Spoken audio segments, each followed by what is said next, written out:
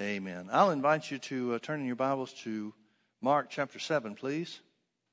I want to talk to you about something that the Lord impressed upon me. I believe it was Him. I'll let you judge for yourself. But this week, as I was doing some studying and meditating on a different subject, getting ready for my, I started to say getting ready for my Sunday morning service, but to be honest with you, I had no idea what I was going to do on Sunday morning. I'm just... particularly where this series on the name of Jesus is concerned, I've just been preparing me. And there were some things that the Lord seemed to be quickening to my heart on the subject of healing. And let me kind of tell you while you're turning to Mark chapter 7, let me kind of tell you how I got to where I'm going. And that is, the Bible talks about unlimited power and unlimited potential in the name of Jesus. Jesus said, whatsoever you demand in my name, that's what I'll do. Well, whatsoever is pretty big, you know. He goes further and said, if you ask anything in my name, I will do it. Well, there's, as Brother Hagin used to say, there's a ditch on both sides of the road.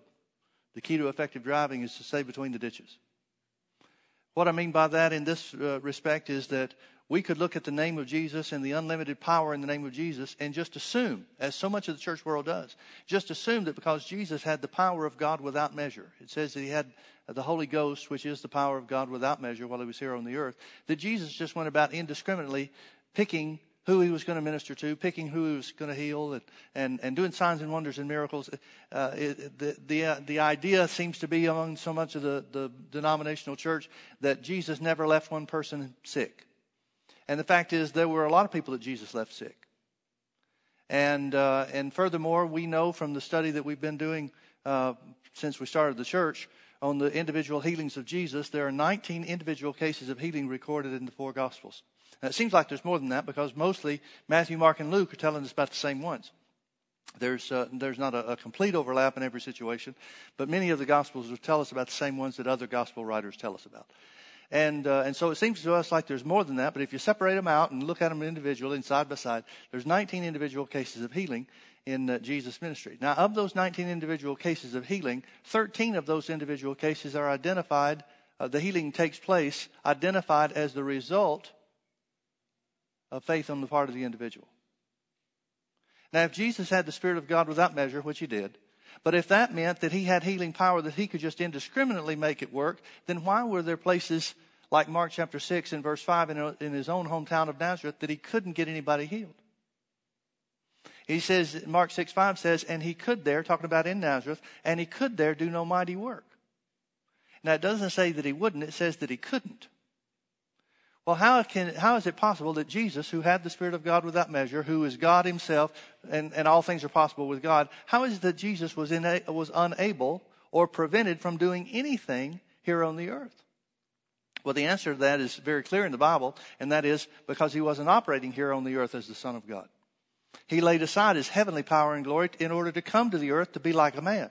Well, to be like a man means he's operating with the same anointing that a man would be given under the old covenant. And that's why he had to be baptized by John in the Jordan River and the Holy Ghost descended on him. See, if Jesus was here on the earth as the Son of God, now don't get me wrong, he was the Son of God. But if he was operating on the earth and healing the sick because he was the Son of God, then why would he need to be anointed? Why would it tell us about him being baptized by John in the Jordan River, tell us about the Holy Ghost coming on him, descending on him in bodily shape as a dove, him going into the wilderness, and then according to Luke chapter 4, it says, and he returned in the power of the Spirit into Galilee.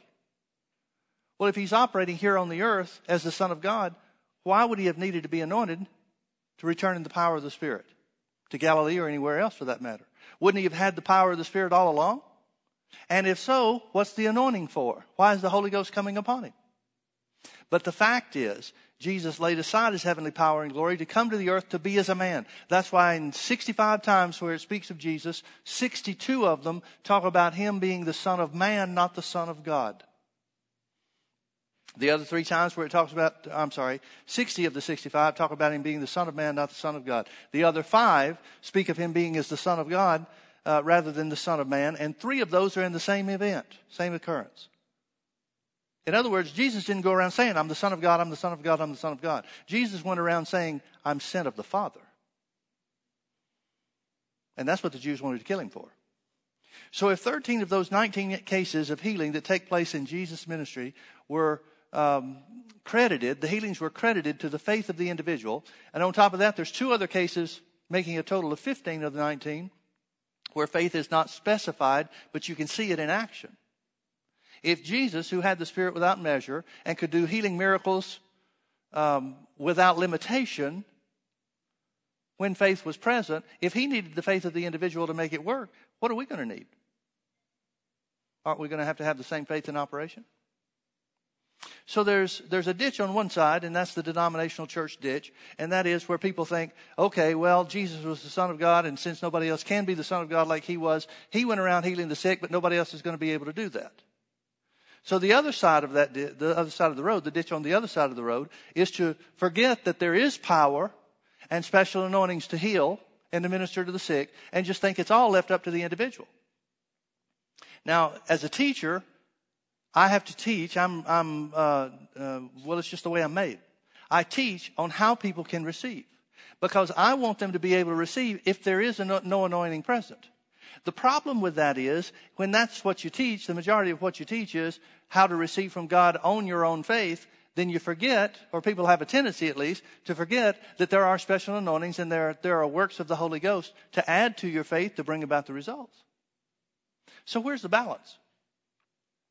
Where was the balance in Jesus' ministry?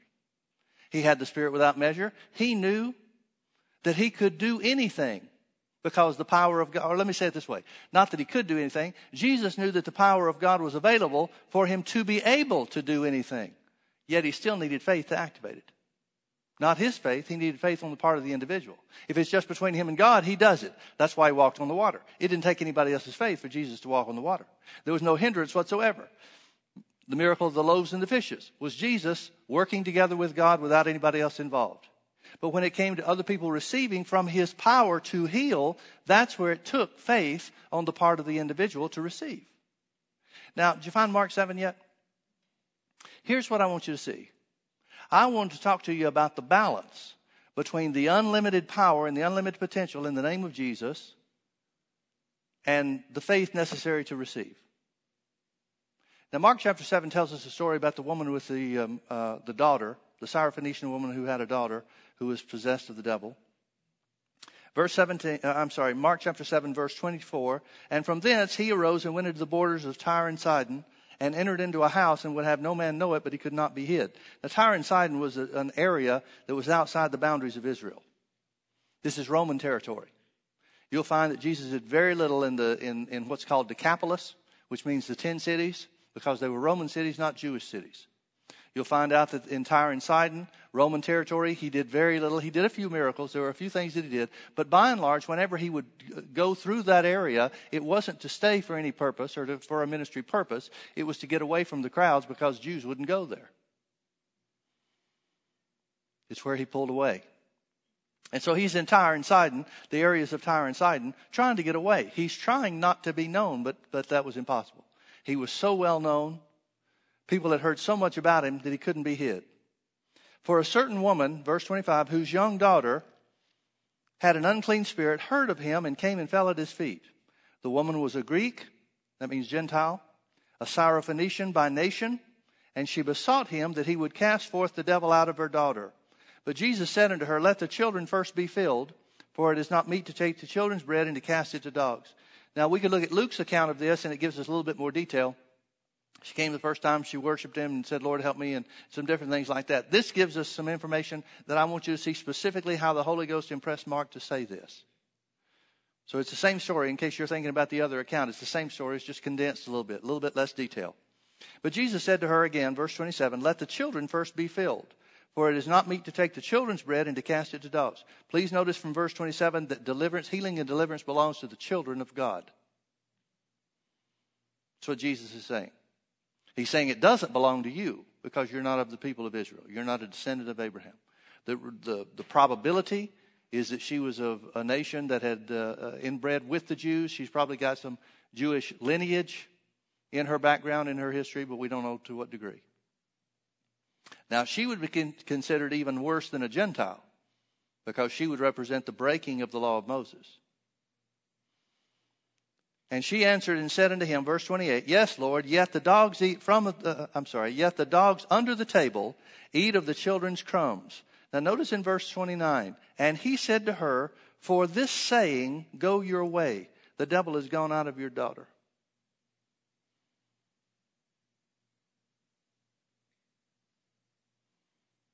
Now, if we looked at Luke's account, Luke would say, Woman, great is your faith. Be it unto you according to you as you will. Here, Mark gives us the information by the Holy Ghost that Jesus said, For this same, because you've said this, because of the position you've taken, go your way, the devil has gone out of your daughter. And when she was come to her house, she found that the devil had gone out and her daughter laid upon the bed. And then it tells us about Jesus leaving that place and going somewhere else. Now, here's what I want you to see. It occurred to me the other day, and I don't know why I've never thought of this. I've certainly seen it because I've been over these individual cases of healings hundreds of times, taught on every one of them dozens of times. At different, sometimes we took one series and went through all 19, one right after the other, and we'll always deal with one or two or something like that on different occasions when we're teaching a different message or making a different emphasis or whatever. So I've been through these things and taught these stories dozens of times, each one at least, maybe more than that. But it occurred to me that I've never really stopped and taken a look at the questions Jesus asked people regarding healing. Now, I can think of some right off the bat. When I gave it some thought, I thought, well, he asked this one that, and he asked this one that, just knowing the stories. But I've never taken the time to find out how many places or how many of these individual cases of healing in Jesus' ministry that he stopped and asked the people questions. Because here in this case, it tells us that it was something the woman said that triggered the power of God. Now, what does that mean? Does that mean Jesus didn't want her to have it, but she stumbled up on the magic key? No. It means very simply this. It means that Jesus was bound. Please listen to the way I'm saying this. Jesus was bound to fulfill the prophecies about being sent to the Jews first. And then after the Jews rejected, then sent to the Gentiles. And if you look at Jesus' ministry, you'll find out that there's a very definite break. He sent and does the works, the healing works and the miracle works. He does them in Israel until Israel rejects him, and then he goes outside the boundaries and borders of Israel. He hadn't gone there yet. He comes to a certain point where Israel rejects him, and so he says, okay, I'll go to the Gentiles. That's a type or an illustration of Jesus being given salvation, being given first to the Jews, but then being sent the gospel, then being sent in Acts chapter 10 to the Gentiles. But Jesus hadn't fulfilled this yet.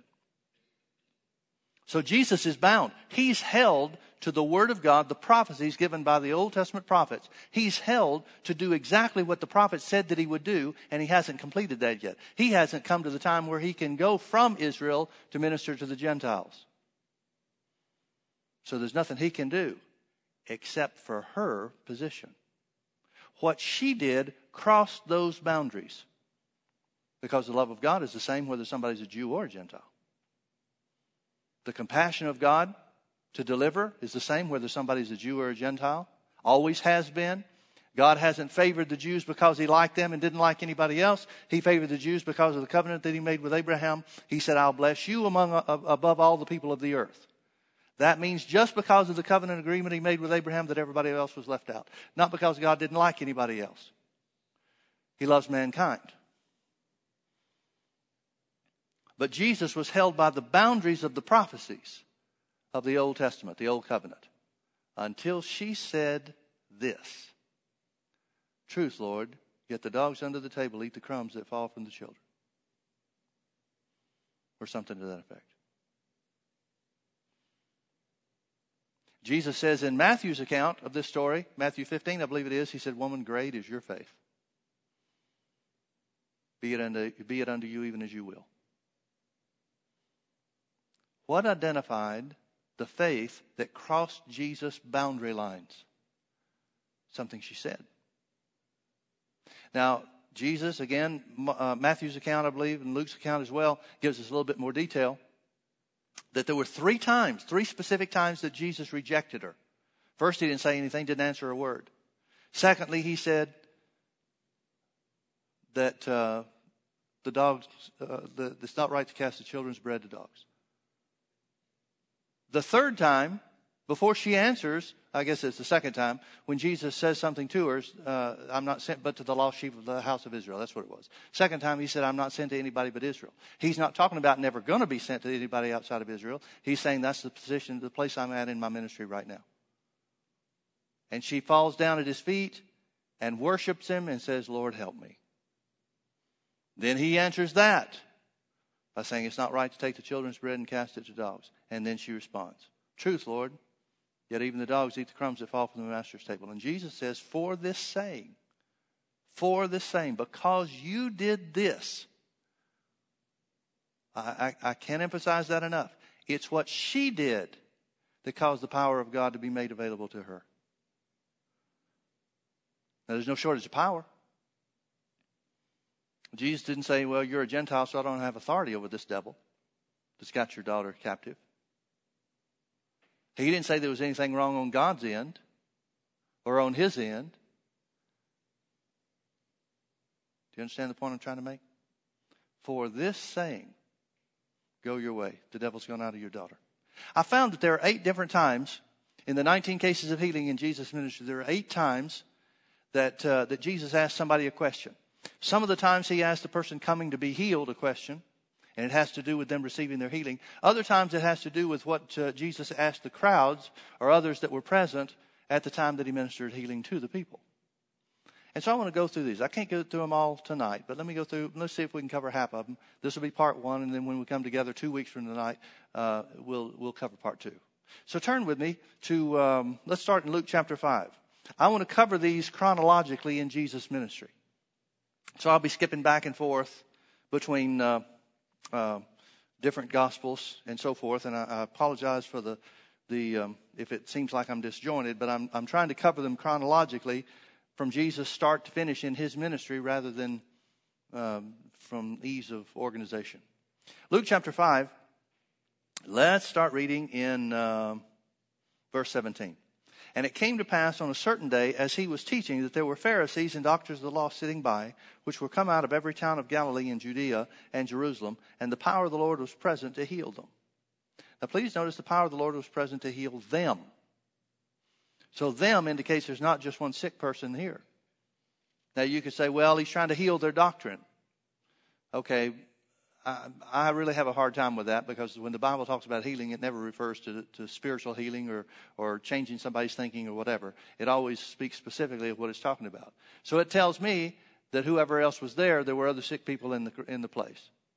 Now notice the power of the Lord is present to heal them, meaning there's no shortage of power. There's no shortage of Jesus' ability to minister to them, but there's nobody there that's willing to take a step to activate the power.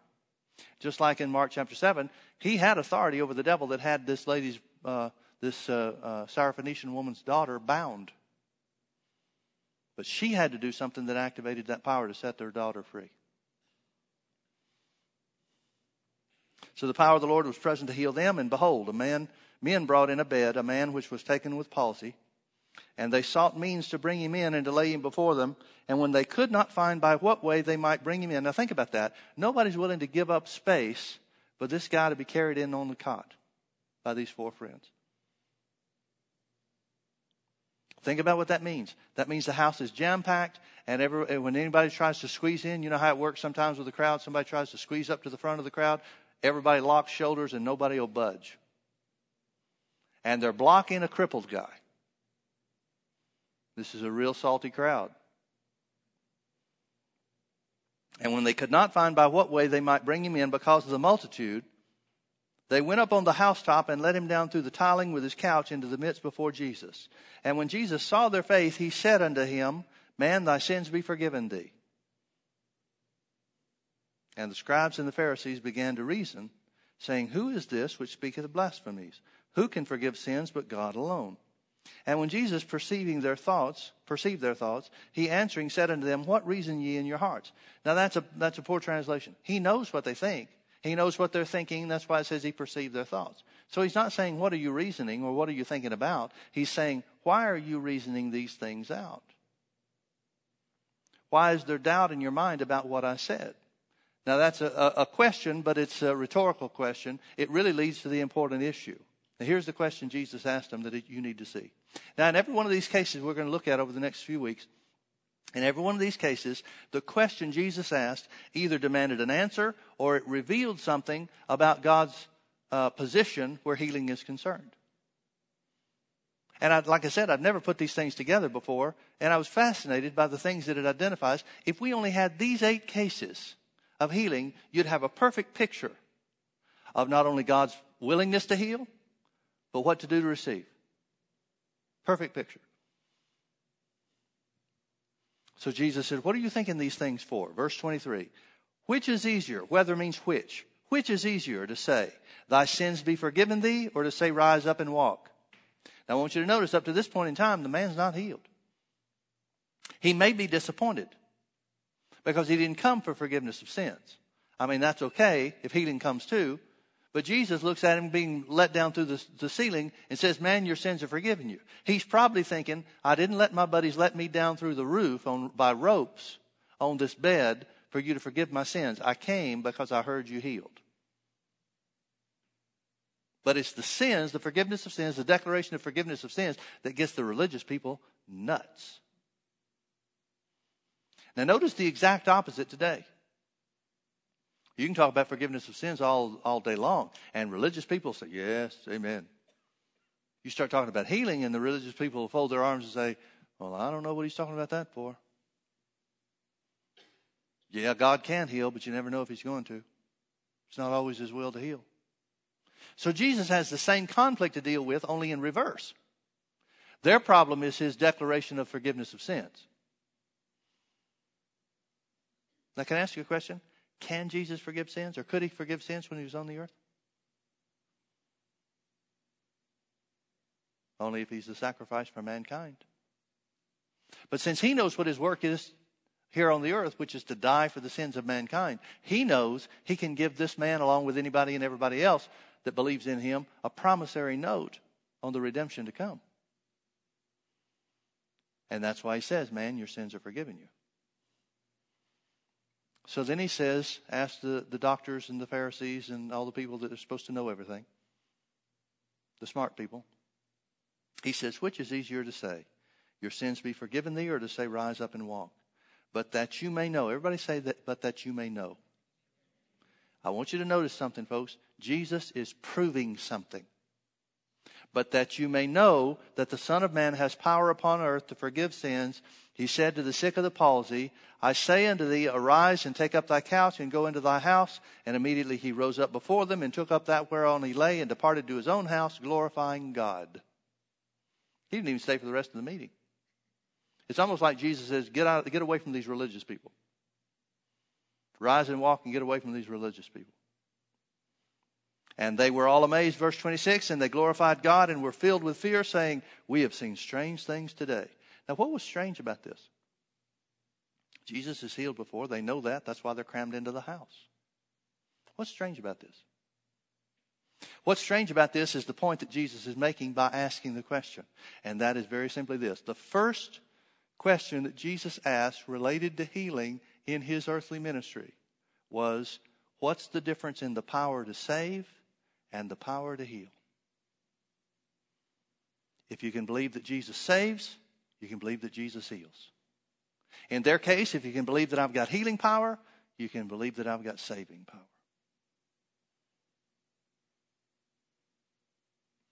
Now, what would our earth look like if the church believed that?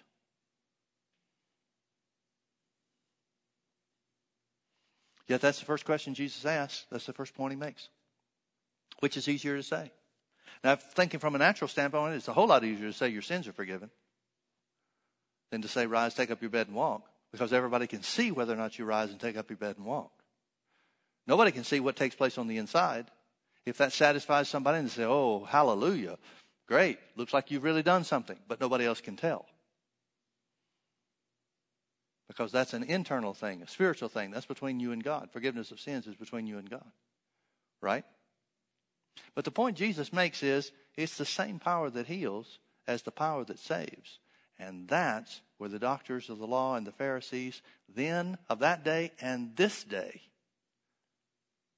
divide from the Word of God. Let's look at another one. Look at June chapter 5. The Gospel of June. Matthew, Mark, Luke, and June. John chapter 5. Let's start reading in verse 1. After this, there was a feast of the Jews, and Jesus went up to Jerusalem. Now there is at Jerusalem by the sheep market a pool, which is called in the Hebrew tongue Bethesda, having 5 porches. The word Bethesda, by the way, means house of mercy. In these, under the 5 porches, lay a great multitude of impotent folk, of blind, halt, withered, waiting for the moving of the water. Impotent means lame, crippled people. Now notice it says there's a great multitude there. I don't know how big a great multitude is, but the 5 porches indicate that there's a lot of people around there that are sick, and many of them lame and blind and so forth. And they were waiting for the moving of the water. Verse 4, an angel went down at a certain season, unknown season, but really that's what it means, into the pool and troubled the water. Whosoever then first after the troubling of the water stepped in was made whole of whatsoever disease he had. And a certain man was there which had an infirmity 38 years. When Jesus saw him lie and knew that he had been now a long time in that case, he said unto him, Wilt thou be made whole? Here's the second question Jesus asked in his earthly ministry about healing. Will you be made whole?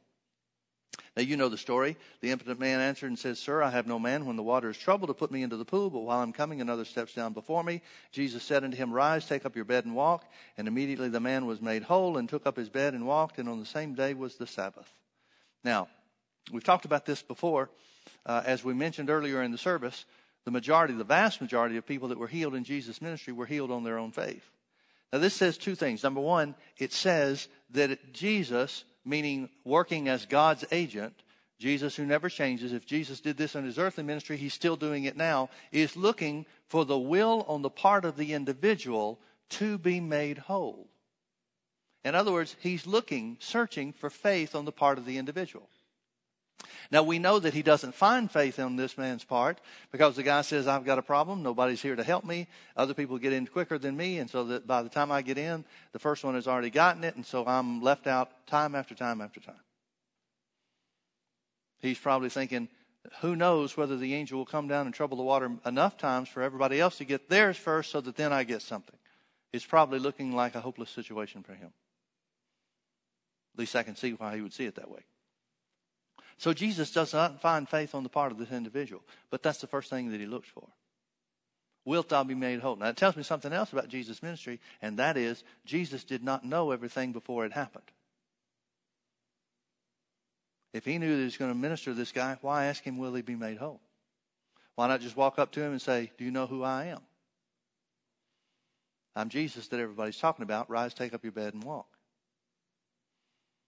The fact that Jesus looks for faith first indicates to me that he knows God's sending him there to minister to somebody, but without additional information by the Holy Ghost or revelation by the Holy Ghost. He's assuming that it's the way that it's going to work the majority of the time under normal circumstances, and that is it's going to be triggered by the faith of the individual. Maybe he's expecting the guy to recognize him. It's still early in his ministry, but he's been in ministry for a number of months anyway and done signs and wonders and miracles so that everybody would know, or a lot of people would know anyway. We can speculate about what he thinks and about what he's operating in and why he's operating the way that he is. But one thing that we know for sure, he did not know by revelation that he was going to minister to this guy apart from his faith. The faith of the individual, I mean. Because that's the first thing that he looks for. Well, if Jesus looked for faith first and foremost when he was here on the earth, what do you think he's looking for now? And notice how he tries to identify it. He did not say, do you believe? He simply said, will you be made whole? Some translations translate this as, do you want to be healed? Well, why ask that? Who's sick that doesn't want to be healed? Especially somebody that's been in a long time in a bad situation. That's not the question. The question is, will you be made whole? There's a big difference in wanting something and willing it to be. I've always wanted to play the piano, but I will not take lessons. Guess what my chances of playing the piano are? I can want to till I die, But unless I'm willing to pay the price and do what it takes to learn, it's not going to happen. Right? Well, we can say the same thing about people spiritually. A lot of people want the blessings of God in their life, but they're not willing to do what it takes to get them. A lot of people want God's blessing upon their life, but they're not willing to follow His direction to be blessed. A lot of people want to be blessed in their finances, but they're not willing to pay their tithes. We could go on and on and on. There's a big difference in wanting something and willing it to be. And Jesus asked very specifically, will you be made whole? What if this guy had said, yes, Lord, and I'll do anything it takes to get there? That would have been very easy for Jesus to say, look on me. But instead, the guy comes up with excuses for why he can't. Yet God's mercy goes even beyond those that think they can't. But for me, the lesson is to change your will to be healed because God's mercy is available to you. Can you see it? Okay, let's look at another one. Turn with me over to Matthew chapter 12.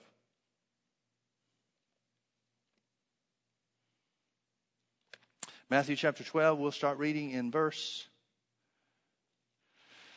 9.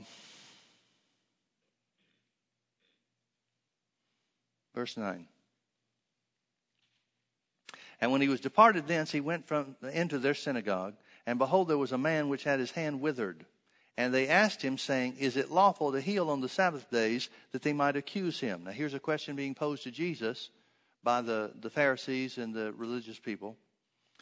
And Jesus said unto them, here's the question he asked them. Have you ever noticed how many times Jesus answered a question with a question? There were some times one time in Mark chapter 12, where they asked him, by what authority do you do these things? And Jesus said, well, let me ask you a question. You answer my question, then I'll answer yours. And they wouldn't answer his question, so Jesus left him hanging. Didn't answer him at all. Do you know that you don't owe everybody an answer? The devil wants to draw you into all kinds of things and tie you up with debate. You don't owe anybody anything except to love them. Okay. And Jesus said unto them, verse 11, what man shall there be among you that shall have one sheep? And if it fall into the pit on the Sabbath day, he will not lay hold on it and lift it out. How much then is a man better than a sheep? Wherefore it is lawful to do well on the Sabbath days. Then he said to the man, stretch forth your hand. And he stretched it forth, and it was restored whole, like as the other. Then the Pharisees went out and held a council against him, how they might destroy him.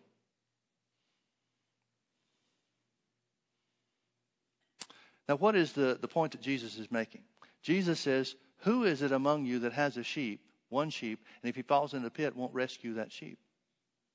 Now, he's showing their hypocrisy, because they will break the law of Moses, well, not the law of Moses, they'll break the tradition of the elders. It wasn't the law of Moses that you couldn't do anything on the Sabbath day, not like the elders had dictated and come up with.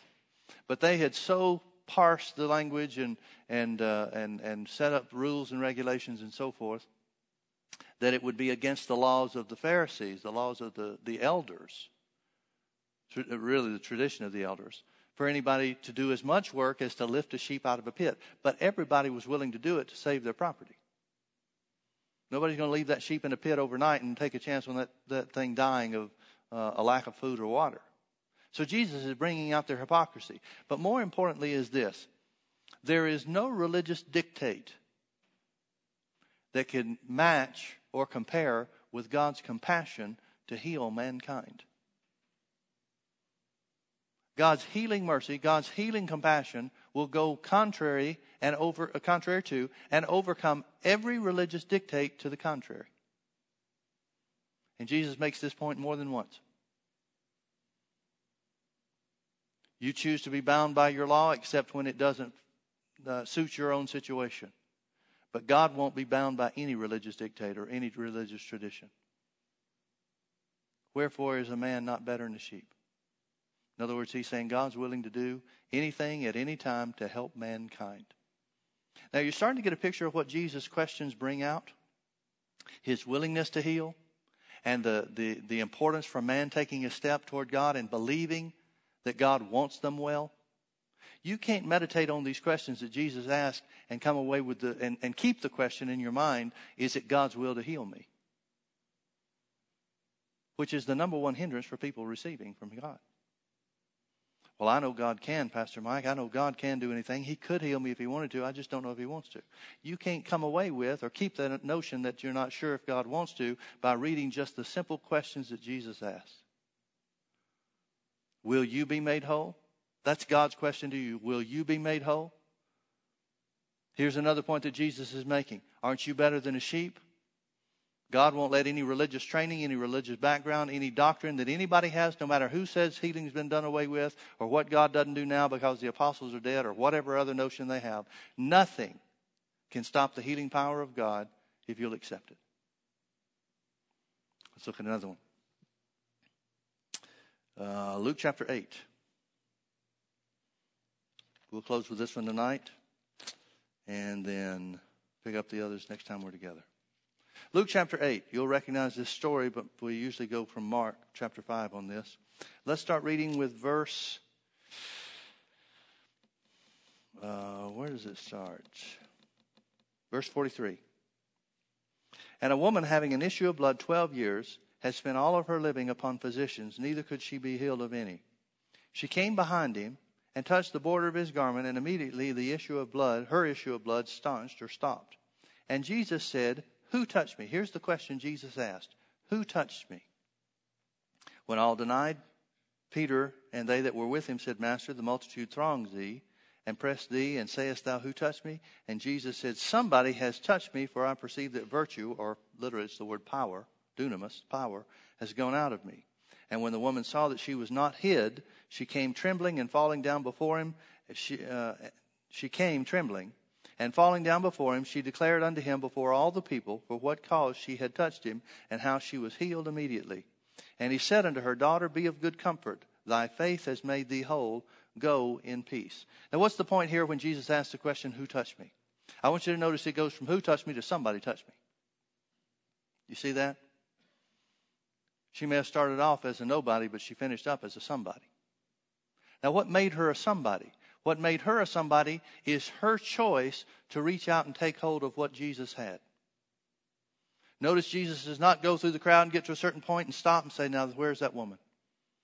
God has shown me, since I always know what's going to happen before it ever happens, God has shown me somebody coming trying to get to me. Where is she? She's wearing a blue dress. Where is she?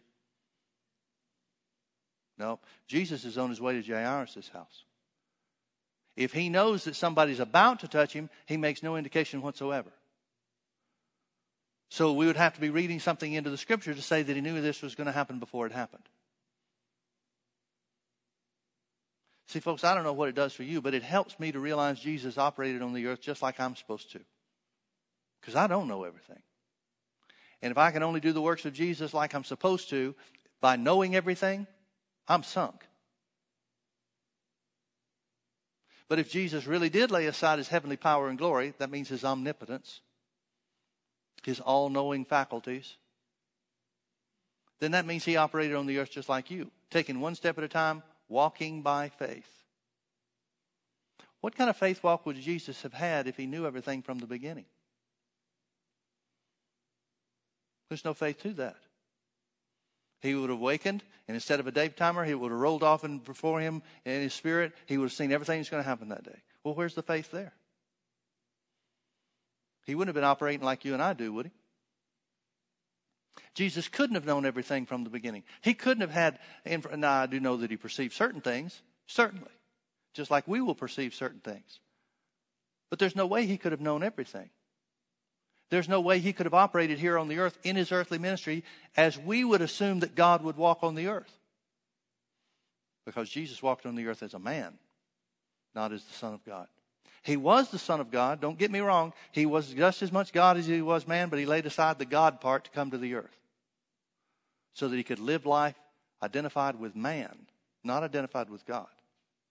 He was operating on the earth to reveal God to man, not to identify with God.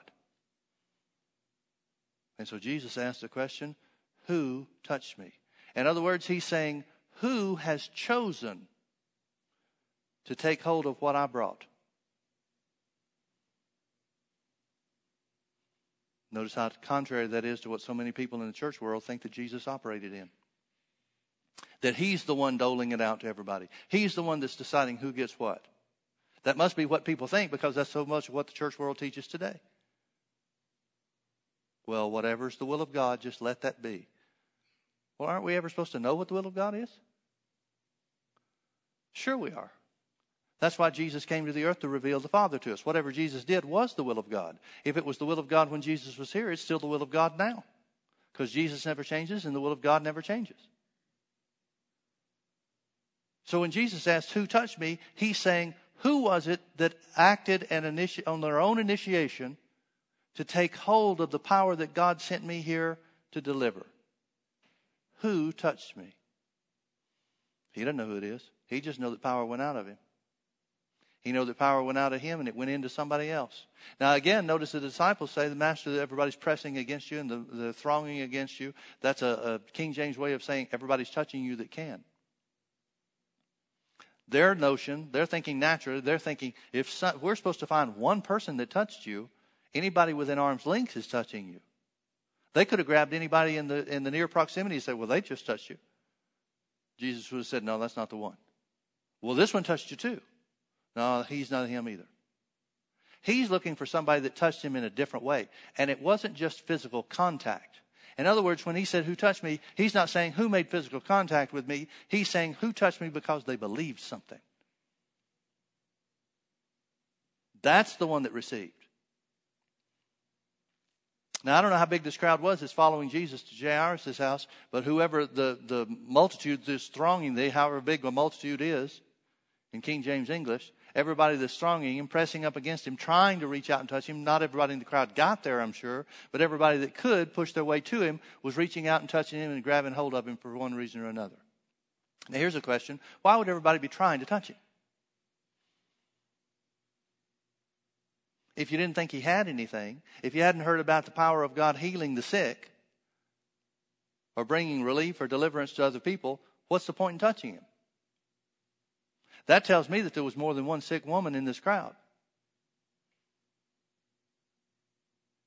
Mark chapter 5 said when she heard of Jesus, she came in the press behind and touched his garment, for she said, or began to say to herself, if I can just touch his garment, I shall be whole. Well, why is everybody else in that crowd trying to get to him? Because they've heard some of the same things she's heard. They've heard about his healing power. They've heard about how when people touch him, they receive from God. And so what are they doing? They're trying to take the physical action without believing anything from the inside, from her heart, from their hearts. When Jesus said, who touched me? He's saying, of everybody that's reaching out to make contact with me, one person has touched me in a different way. Now, who was responsible for that?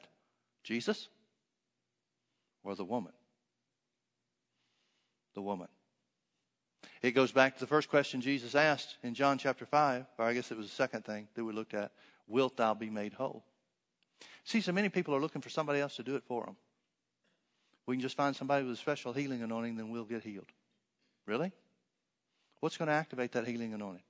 Jesus had a special healing anointing, and physical contact didn't trigger that with him. Oh, but Pastor Michael, we just find somebody that was anointed enough. I'm pretty sure Jesus was anointed enough. I'm pretty sure he had a greater anointing than anybody we're ever going to run into. And it took faith from the heart and not just physical action to trigger that anointing to heal her. Jesus said, who touched me? Who touched me? Folks, what I want you to see over and over again is that Jesus identifies reasons why you can and should initiate your own healing by faith. Because once you do, it doesn't matter how big a crowd, it doesn't matter how big an obstacle, it doesn't matter how long you've been there. Over and over again it says that Jesus saw somebody who was in this case for a long time. I don't care how long you've been sick. I don't care how bad the doctor says that it is. I don't care what seems impossible. Nothing is impossible if you will reach out and say, I will be healed because Jesus took my infirmities and bore my sickness. And with his stripes, he obtained my healing. Let's pray. Father, thank you so much for your word. Thank you that your word reveals your will. I thank you, Lord, for the information that the Word gives us so that we can act just the same way as these others and receive by faith anything and everything that we need. Lord, Jesus said that her faith, this woman with the issue of blood, that her faith made her whole. If her faith made her whole, then our faith can make us whole.